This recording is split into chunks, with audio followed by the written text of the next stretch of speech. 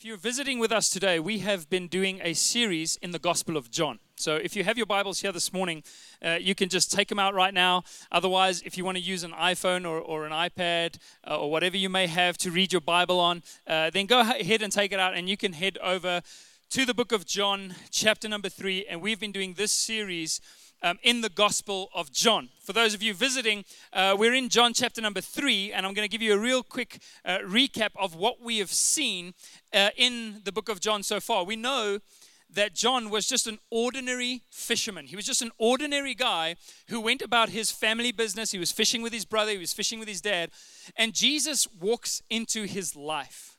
Jesus comes walking along the beach while he's mending his nets. And Jesus goes up to John and his brother James, and he says to them, "Come and follow me. Come and follow me." And whenever Jesus says that to us, because if you're here this morning, either Jesus has or he is about to say those same words to you. He's coming to you and he's saying, "Come and follow me." What does that mean when we follow Jesus? First and foremost, it means this: come and know me. Jesus wants us to know him. He wants us to know his heart, his love, his grace, the fullness, the truth of who God is. And so Jesus walks up to this ordinary fisherman called John, and he says, "John, come, I want you to know me." And John goes on this journey with Jesus for 3 years. He walks with Jesus, and his eyes open up, so much so that John realizes that before he knew Jesus, he was completely blind. He knew nothing about anything regarding the truth, regarding the heart of God, regarding the life that God has called us to, until he saw Jesus in this way. And so he even writes about Jesus in this way. He says that in him was the life, the light, and the light was the life of men. In Jesus was the light, and those who sat in darkness have seen a great light. This is what happens when we see Jesus. And that's why John writes this book. He says right at the end in John 20, "I've written this so that you may know Jesus, so that you may believe, and in believing have eternal life." Essentially, he's painting this picture for us of what Jesus looks like and who Jesus is. It's kind of like a puzzle piece. I used this analogy last week. I had my son's Ninja Turtle puzzle out here. And I said that a lot of people, they pick up the Bible and they open it up for their daily verse. If this is you, don't move around too much or look around. We won't know. We open up our Bibles and we want to just pull out a verse, like, "Speak to me, Jesus." Have you ever done the flip method? You know, you need a word from God and you just like flip it open and hope that God would speak to you. And then it's something about, you know, a crown and a princess and a thing. And you're like, okay, not today. It didn't work today. But we kind of do that. And a lot of people read the Bible and study the Bible and even preach the Bible like pieces of a puzzle, where they pull out one piece and then they go, "Well, this scripture says this, so yes, I take that. And here's a story about what Jesus did at the wedding in Cana. Okay, I take that. And here's a story about Jesus clearing out the temple. Okay, I take that. Here's a story about the Good Samaritan. Okay, I'll try my best to do that." And what happens is, it's like seeing a puzzle piece by piece, but never actually putting it together. And that's not how God wants us to understand the Bible. He wants us to see the grand picture. He wants us to see this grand narrative of redemption, of who Jesus is, how he represented the heart of God, and what he came to do for us. And so John is actually painting this beautiful picture of who Jesus is, and we get to go along the journey with him. So what are some of the puzzle pieces that we've seen so far? In John chapter number 1, he starts off, he doesn't want to wait to let you know who Jesus is. First verse, "In the beginning was the Word, and the Word was with God, and the Word was God, and everything that was made through him." So Jesus, first puzzle piece, is the creator of heaven and earth. He was there in the beginning. He's uncreated. He's eternal. He is God. Jesus is God. And then he says, a few verses later in verse 14, he says, "And this Word, this truth of God, this person, this Son of God, became flesh." He became like one of us, and we beheld his glory as the only Son of God, full of grace and truth. And he multiplied to us grace upon grace. And so he shows how Jesus revealed the heart of God to us in coming to this earth and being wrapped up and completely saturated with the truth and the grace of God. And we got to see God. We got to know God by seeing him through this. And then we go into John chapter number 2, which is what we looked at last week. By the way, all of these messages are online on soundcloud.com. You can just search Anchor Joburg. It's also on our website. You can go and catch up if you would like to hear the rest of the messages. But then he goes into these two stories in John chapter number 2, where number one, Jesus tells us that John tells us that Jesus was at a wedding in Cana. And this wedding was on the third day. No other context for it, just the third day there was a wedding. And at that wedding, Jesus takes the water that's filled to the brim in these stone jars that were used for the Jewish rites of purification, and he turns it into wine. And this tells us it's not just a party trick, because when you read that, you're like, I would love to be able to do that at the next wedding I attend. Just blow the party up. That's not what Jesus went there to do. He's actually saying something. The Spirit had orchestrated it in that way that John could show us this is what Jesus came to do. He's God, he became flesh, and this is what he came to do. What did he come to do? He came to take us from the law, where we work hard, by cleansing ourselves with water on the outside, washing our hands and going through the rites of purification, trying to make ourselves clean. Jesus said, I'm putting a stop to that. I'm turning the water into wine. From now on, you will be cleansed, not from the outside, but from the inside, from the heart of sin. I'm dealing with the heart of sin, and I'm going to cleanse you from the inside out by my blood. He took us from water to wine. The very next thing Jesus does is he marches into the temple and he drives out every single sacrifice, because he declares, I am the only sacrifice. The blood of lambs and goats, like they used to use in the Old Testament, will no longer be the sacrifice for your sins. I have declared that the house of God is no longer a house of trade. Did you know that when you come to church on a Sunday morning, you're not here to make a transaction with God? It's subtle, but that's what we do. We come here to transact with God. God, I'll give you my faith, I'll give you my time, I'll give you my money, and then in return, you can bless me in this way and do this, and hopefully I'll be saved. No, there's no transaction. It's a free gift of God's grace. And that's what Jesus declares. Come, my God's house, my Father's house will be a house of prayer for all nations, to connect with God freely and openly. So that's John chapter number 2. Jesus is God. He came to be amongst us, and he changed the game of how we relate to God. And then today, with our baptisms that we'll be doing in a moment, I'll let the guys who are getting baptized today, I think we've got over 20 people that want to be baptized today. It was just so awesome. We sat in the beginning of the year and we said, how many people would we like to reach and see baptized? And we were trying to be realistic, and we said, okay, let's do 50 people. If we can baptize 50 people in 2016, that would be amazing. And today we're already covering half of that, just with the amount of people that God has been touching and speaking to, which is just so good. But today we go into John 3, where Jesus now shows, how do we receive that grace? How do we become recipients of that grace? He's changed the game. How do we become a part of it? How do we receive what Jesus has done for us? And so we're going to go to John chapter number 3.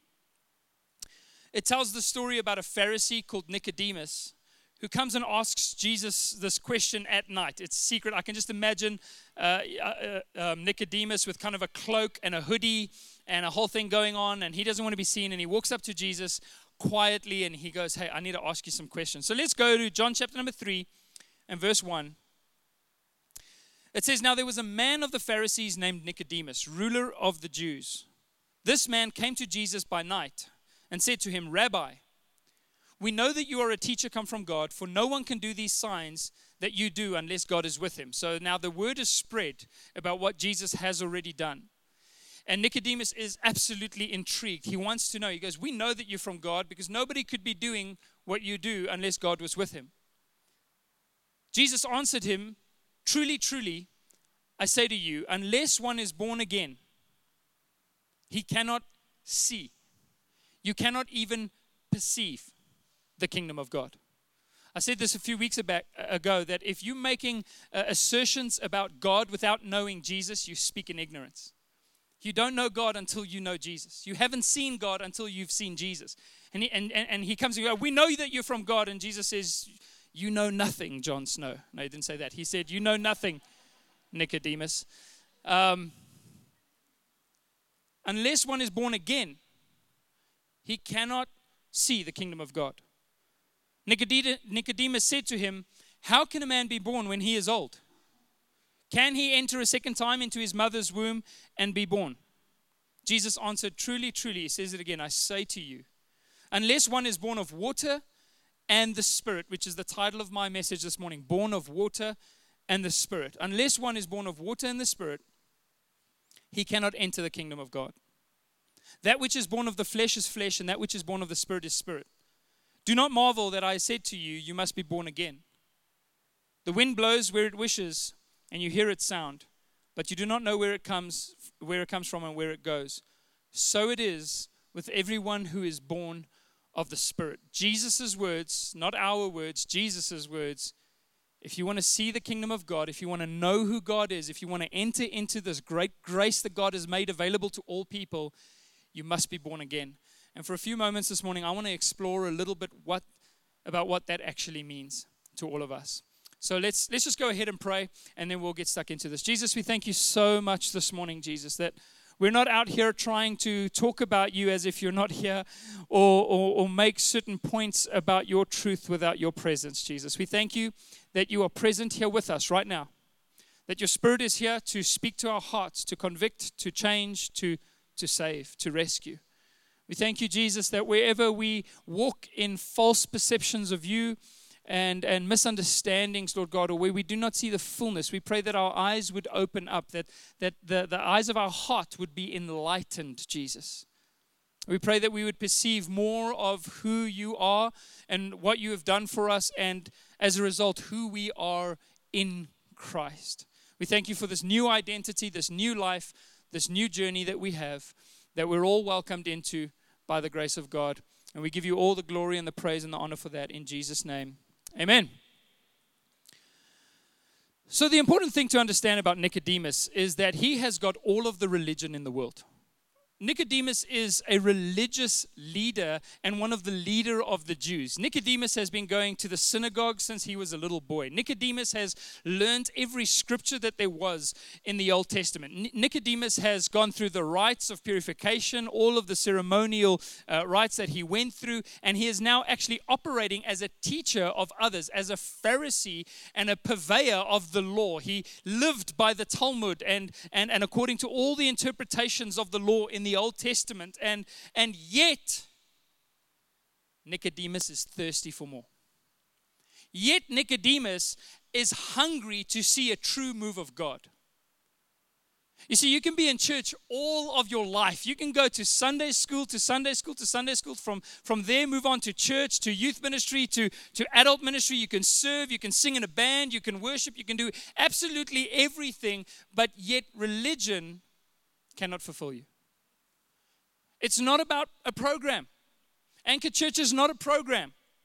And what we're not asking you to do is drop the system that you had to save yourself in the world and adopt just another system to save yourself inside here.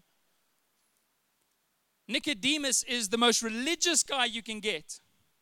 And he is hungry for more. Where's the truth in it? Where's the substance in it? I don't know why, but whenever I think about substance, I think of a block of cheese. It just feels dense and substantial. And can you just take a block of cheese out of the fridge and take a bite out of it? He wants a bite out of truth, Nicodemus. He wants something that fulfills him, that goes, this is truly it. I've been following the law. I've been trying to save myself. I've been going to the temple. I've been paying my tithes. I've been doing everything I need to do. But I'm hungry. I'm thirsty for more. So much so that even though Jesus had been preaching and saying a bunch of crazy things, and the Pharisees had already labeled him as a heretic and as a blasphemer, as a drunkard. I mean, all these things that they were saying, he comes eating and drinking, he's a drunkard, he's got demons, he's not from God. Nicodemus risks his career under the cover of darkness because he's hungry for some truth.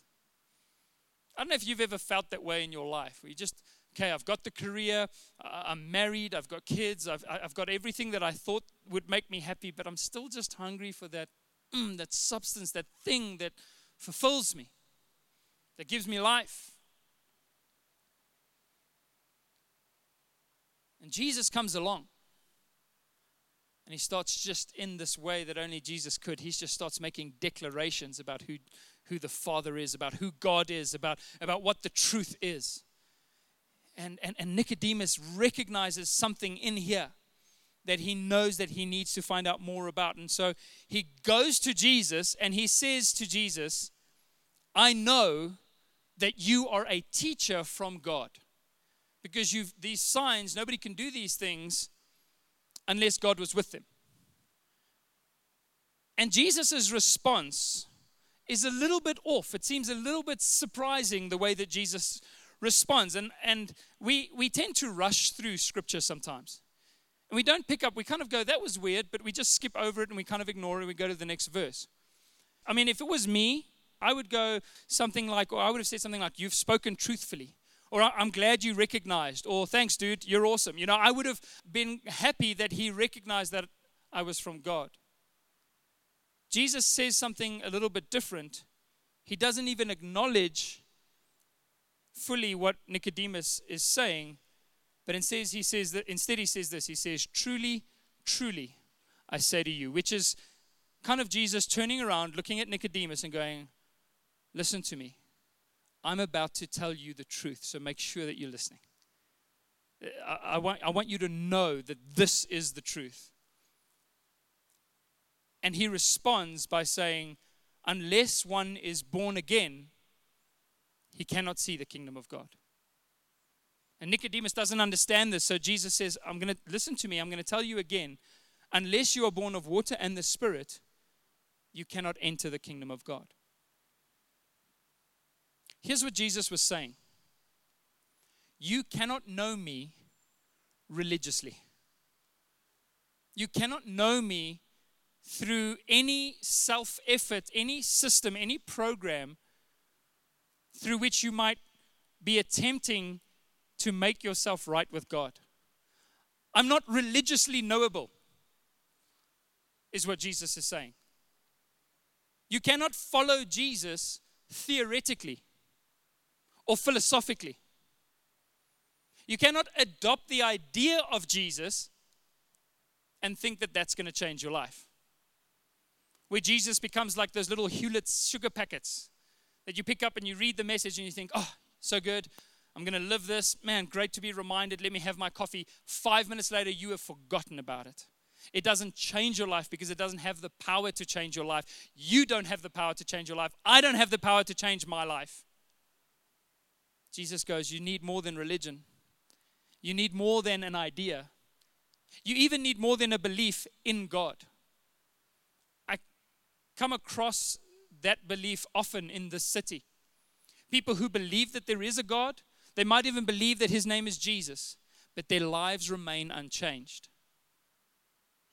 Because you cannot embrace the fullness of God through a religious mindset. This is not an idea. It's not a philosophy. In other words, what Jesus was saying to Nicodemus by his response is he was saying, it's not enough for you to believe that I am a good teacher sent from God. It's not enough for you to adopt my teachings,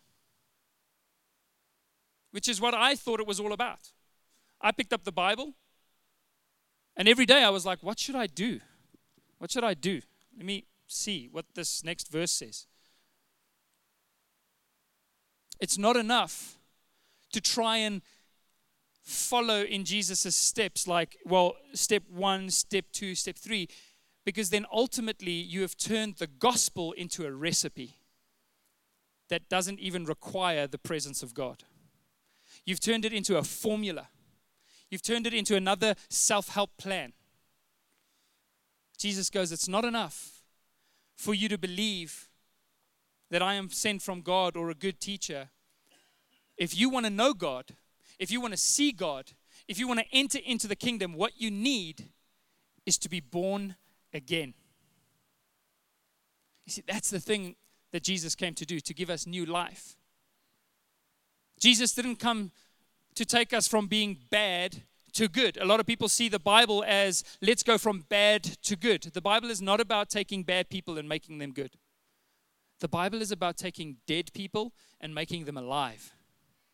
It's new life that he came for, not a 12-step plan. Does that make sense this morning? That's what Jesus came to do. Our message to the city is not come and try and be better with us. We're better, we're a little bit better, come and be better with us. No, our message to the city is that we are as imperfect and flawed and sinful as anybody else without the presence of Jesus. But we have found new life in Christ. And that same life, that same grace, that same truth is available to you. So it's not a recipe, it's not a diet, it's not a self-help program. That's why Jesus says, anybody that's born of the Spirit, it's like the wind. It's like the wind that blows. Thank you, Jesus. He will confirm his words with signs and wonders. That's ripped through 3 plugs and some duct tape, which is pretty amazing. Thanks, guys. But the wind blows. The wind blows, and Jesus says, you don't know where it comes from, and you don't know where it's going. In other words, this is not something that you can predict or mold or fashion with your own hands. Who's ever tried to fashion the wind? To take a hold of the wind and tell it where it should blow or what it should do. We cannot do that. All that we can do is move with the wind, is put up our sails and be moved by the wind. And Jesus says, anybody that's born of the Spirit, you cannot systemize this. Does that make sense this morning? You cannot systemize this. It's like the wind that blows. Thanks so much, guys, for getting that sorted out. It's a supernatural act of God. Real quick, a couple of things that our faith is not. All right, I'm just going to run through these real quick. Number one, our faith is not, the Christian faith is not a moral code.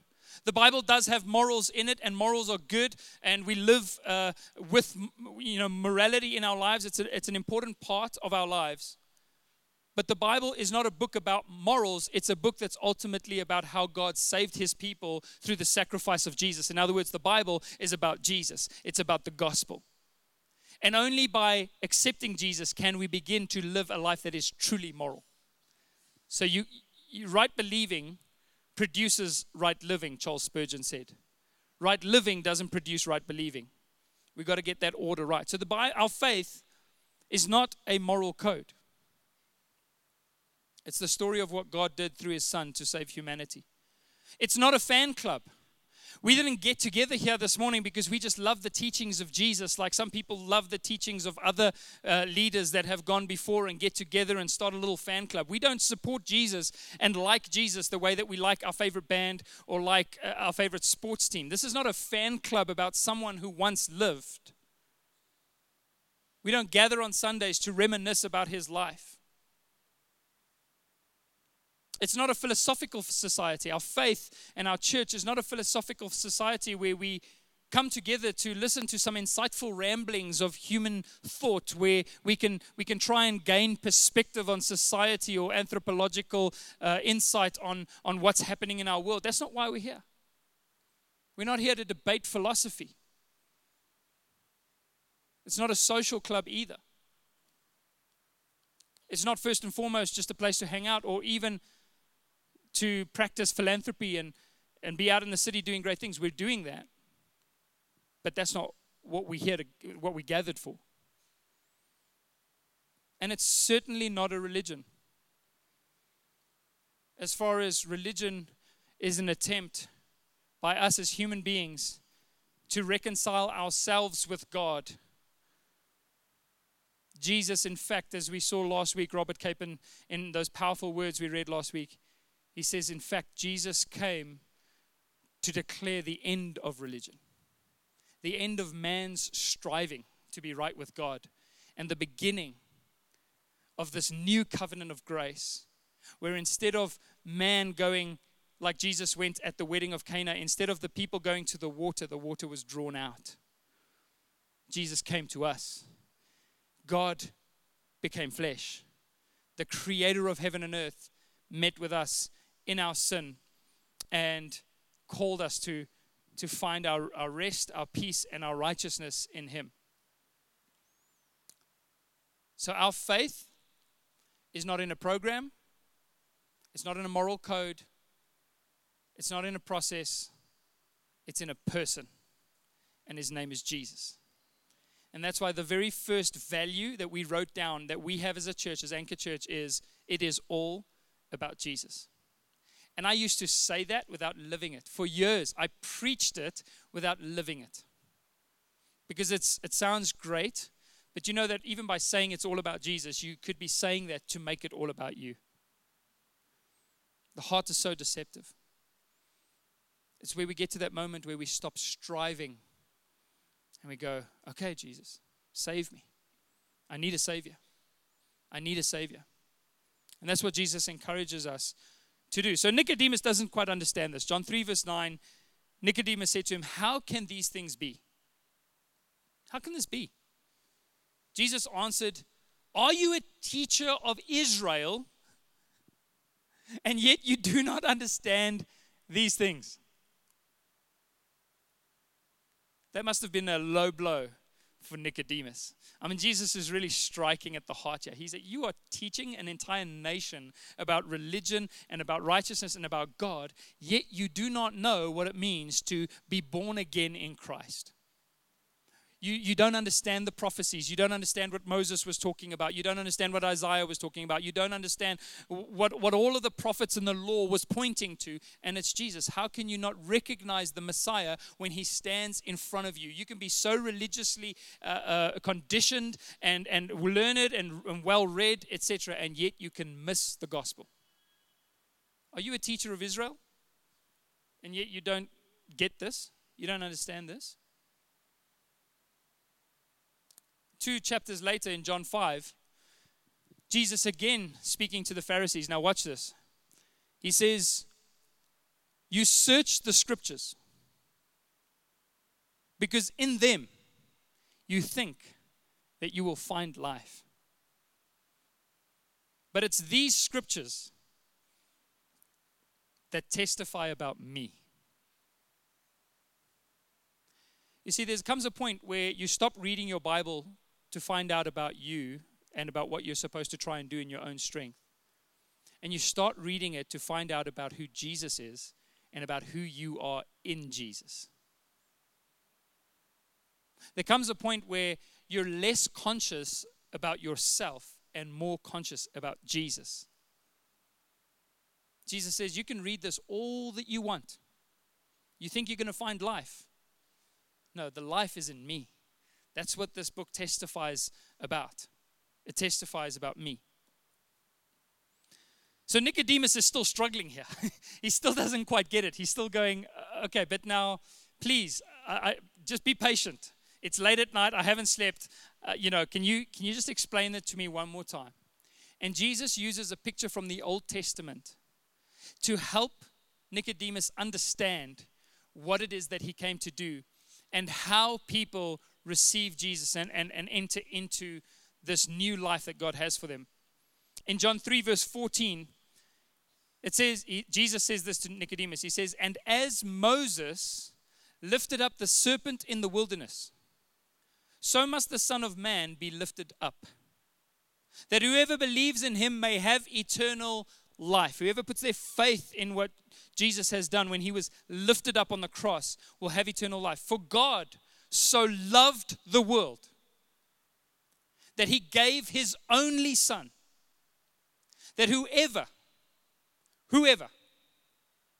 believes in him should not perish but have eternal life. Listen to this. For God did not send his Son into the world to condemn the world, but in order that the world might be saved through him. Jesus didn't come here to condemn us. He came to save us. Just like Moses, who lifted the serpent in the wilderness. Has anybody here ever come across a live snake? Particularly a dangerous one. Right? It's like the worst nightmare of millions of people worldwide, right? Just like, some people fear that a little bit less only than like public speaking. That's like the only thing that trumps it. And people are genuinely afraid of snakes, spiders, all of those things. I don't know if you saw, there was a video recently on YouTube of a lady that there was a spider in her car on the highway, and she just got out of her car. She just got out of a car and walked away, and the video shows the car like veering over the highway, over the barrier, off into oncoming traffic, hits a car, flies into the trees, you know, and just because there was a spider in the car. And someone commented on it, it was like, seems like a reasonable response, you know, spider in my car. Just let it go, man. Just let it go. I don't need that car. And that's how people feel about snakes as well. I remember on holiday as a teenager, we had this farm out in a little town called Stilbaai, and there were a lot of snakes there, particularly puff adders and those kinds of things. And one afternoon, we were trying to pump water up from a fresh water fountain, and I ran up to go get a 2-liter bottle up in the house. And as I was about to step onto the little porch there, I just heard this puffing sound, and I stepped back to find a puff adder that was lying so close to me, right against the porch. And so I ran back down to my dad and I said, Dad, there is a snake at the house. There is a puff adder at the house. And my dad was like, I don't care about the snake. Bring the 2-liter bottle. And so I ran back to the house, and I told my 7-year-old brother at the time, I put him on a bar stool, you know, for safety. And I gave him a fishing rod. And I said to him, because our room was right there, the door was right there. And I said to him, if this snake comes up the porch, hit him with the fishing rod. And so anyway, so we were busy until after dark. We came back. You know, the fishing rod was in the bushes, and the bar stool was lying on its side, and my brother was nowhere to be found. And we had no idea where the snake was. And so now we have to look for the snake. And so there's also no electricity. It was kind of a rustic farm that we had, so we used paraffin lamps. So we think the snake is in the room, but we're not 100% sure. So I run in, I jump on the fridge, and I just bump something that was under the bed with this walking stick that I had, and we can hear the snake just goes crazy. It's in the room.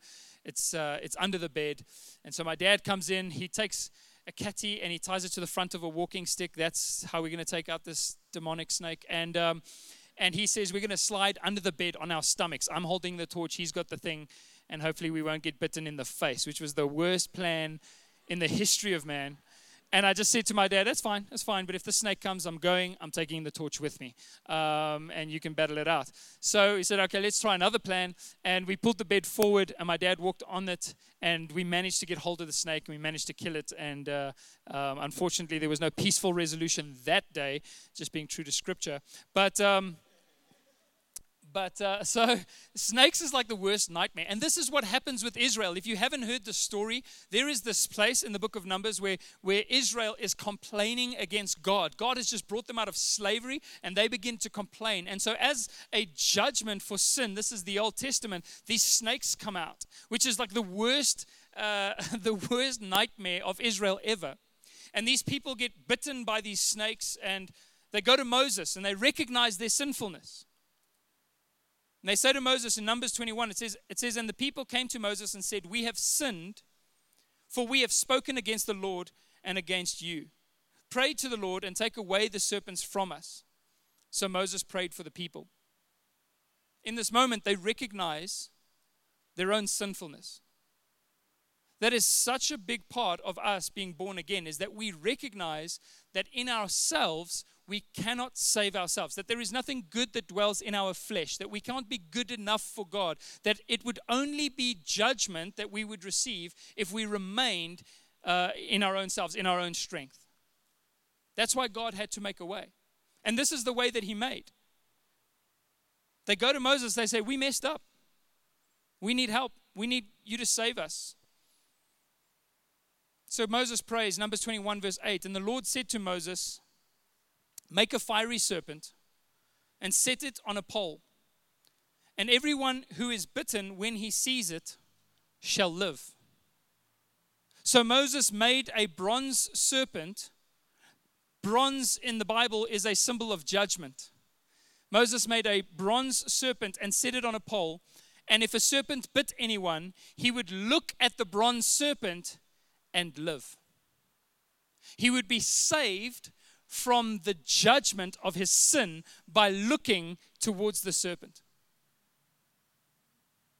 And so Jesus sits with Nicodemus and he goes, remember that time? The snakes with Moses in Israel? He says, even as that snake was lifted up, so the Son of Man, the Son of God, would be raised up on a cross.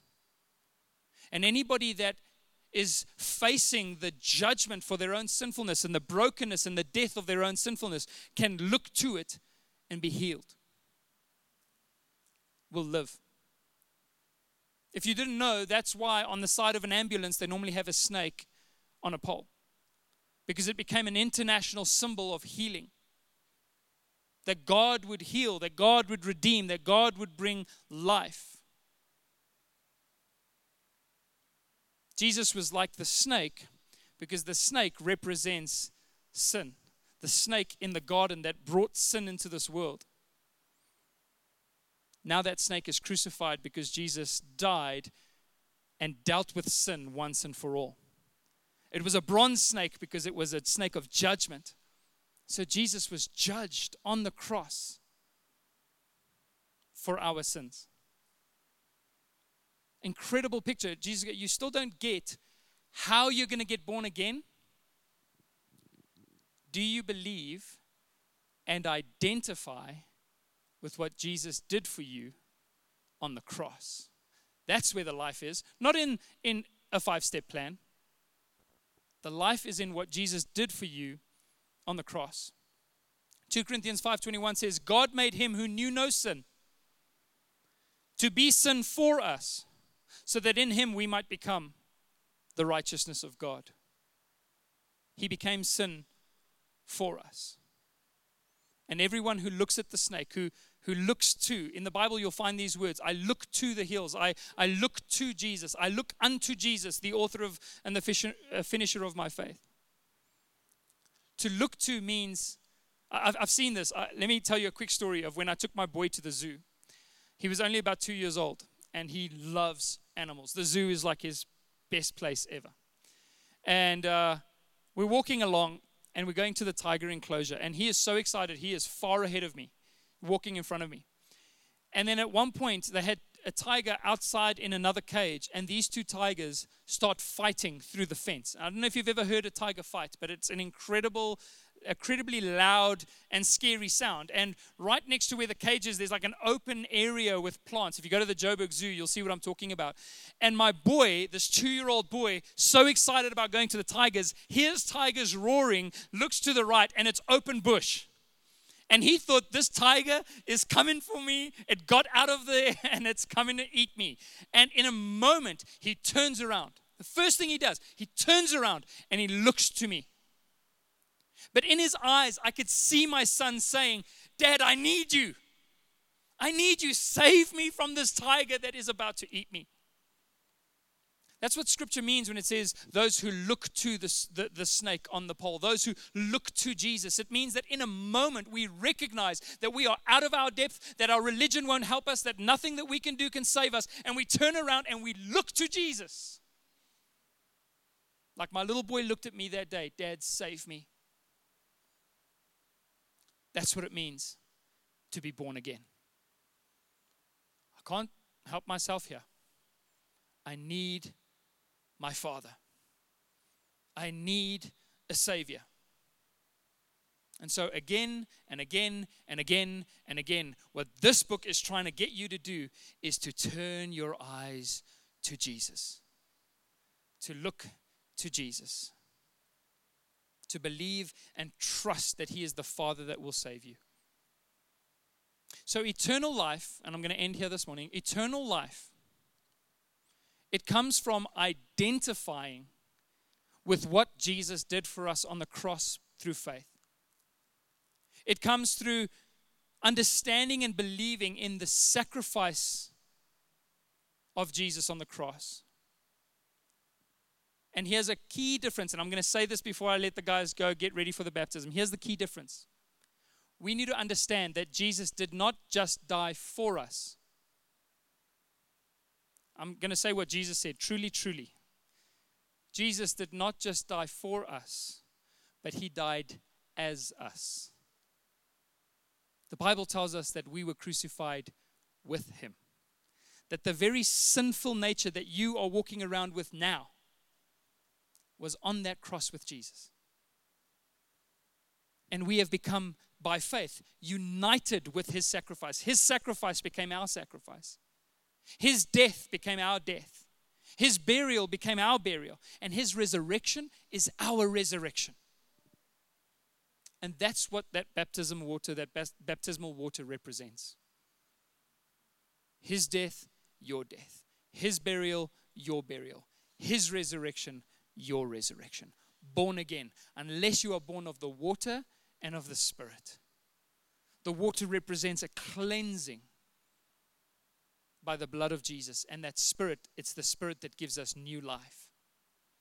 We are regenerated by the power of the Holy Spirit. Just to back this up with a verse, my final verse this morning, Romans 6 verse 3. Once I've read this, those of you that want to be baptized, let me maybe say this before I read this verse. If you want to be baptized, once I've read this verse, you can go up. There is a ladies area and a gents area for you to get changed in. Morna and Melissa are going to escort you there. They'll look after your stuff while it's in there. We're going to ask for nobody else to go in there until the baptisms are over. We're going to have an awesome morning this morning celebrating what Jesus has done. And I also want to say this. If you came here this morning and you don't have a towel and you don't have clothes and you didn't come ready to be baptized, but right now you identify with Jesus, hey, just jump in. Just jump in. It's South Africa. It's summer. It's a little bit cloudy today, but you'll be okay. You'll be okay. You can move in obedience to God. You don't have to wait. You don't have to. Even if you only put your faith in Jesus this morning for the very first time, you can be baptized today. There's nothing that prevents you from doing that. So once I read this verse, if you want to go get baptized, go get ready for baptism, you can. But listen to this. Romans 6 verse 3 says, "Do you not know that as many of us were baptized into Christ Jesus?" You see, you're baptized into Jesus. It's a declaration of what your faith does as it unites you with Jesus. That's why Jesus said, go into all the world, preach the gospel, the good news of what I've done for them, and then baptize those who believe. For those of you that, as many as were baptized into Christ Jesus, were baptized into his death. Therefore, we were buried in him through baptism into death, so that just as Christ was raised from the dead by the glory of the Father, even so we also walk in newness of life. Love that. Newness is in the heart of God. Behold, I make all things new. Verse 5, for if we have been united together in the likeness of his death, certainly we also shall be in the likeness of his resurrection. Knowing this, that our old man, our old sinful selves, was crucified with him, that the body of sin might be done away with, that we should no longer be slaves of sin. You know what's the thing about a slave? A slave doesn't have a choice. A slave cannot run away. A slave cannot be free. When sin tells you to obey its lusts and its desires, if you're not in Christ, you have no option. You have to obey. But the Bible says Jesus calls us to become slaves of righteousness. And I used to not understand that until I understood that I cannot escape my righteousness. I cannot run away from my righteousness. I belong to the righteousness. I am the righteousness of God. And that's what Jesus did. If you'd like to get baptized this morning, you can go ahead and get ready right now. Just get up wherever you are. Come on, just move in obedience today. Even if you didn't plan on this, even if you didn't put your name down on the list, just go and get ready. It is going to be a celebration. It is going to be a moment we're going to share together. And we are so looking forward to sharing in this moment. We've got families getting baptized. We've got people that have just come to know Jesus for the first time. People that have come from every kind of background getting baptized this morning. And it's going to be an absolute delight to be able to do that with them. But this is what we say when we get baptized. We declare, I am in Christ. I am in Christ. His death was the death of my own sinful self. When we get into that baptismal water, we represent what's happened in us spiritually when we put our faith in Jesus, is that we step into the waters of death. Some people have called it a watery grave. We step into that. When we go under the water, we are buried. The old person, the sinful person is dealt with. And when we come up out of the water, we rise up, as 2 Corinthians 5:17 says, in Christ, we are new creations. The old things have passed away, and behold, all things have become new. And my job as a pastor and as somebody who would like to disciple as many people as I can, our jobs as disciplers of others is to help people understand just how new they really are. Just how powerful their new identity is, so that we stop thinking about ourselves according to the old sinful man, but we start seeing ourselves according to the righteousness that we have in Christ. Isn't that powerful? To understand who you are? It'll change the way you live, because it speaks to you and it informs your identity. It informs your significance. It informs your worth. You're no longer crushed by your circumstances or by the critique of others or by what happens in life. You no longer find your significance in money or in your career or in your relationships. You're no longer defined by your faults or your imperfections. You are a child of God. You are the righteousness of God in Christ Jesus. It's a new life. And Jesus is going, hey, Nicodemus comes to Jesus. You're from God. You're a great teacher. You know nothing unless you're born again. Put your faith in me, not in the religious program. Does that make sense this morning? Come on, Jesus is so good, and his word is so true. We're cleansed of all unrighteousness, because God caused him who knew no sin to become sin for us, so that in him we might become the righteousness of God. Just as the last couple of people get ready, final point, the name Nicodemus. Nicodemus is made up of two words, Nike and Demos, which means victory and people. Demos is, if you take the word democratic, it's Demos Kratos. Kratos means power, the power of the people. So Nike Demos means the victory of the people. How do we have victory over sin? How do we have victory over death? How do we gain victory over circumstances in life? It's by coming to Jesus. It's by coming to Jesus. He is our victory. Jesus says, in this world you will experience trouble, but be of good cheer, for I have overcome the world. And the Bible also says that we are more than overcomers in Christ Jesus. It all comes through him. Can we go ahead and pray this morning and just thank Jesus?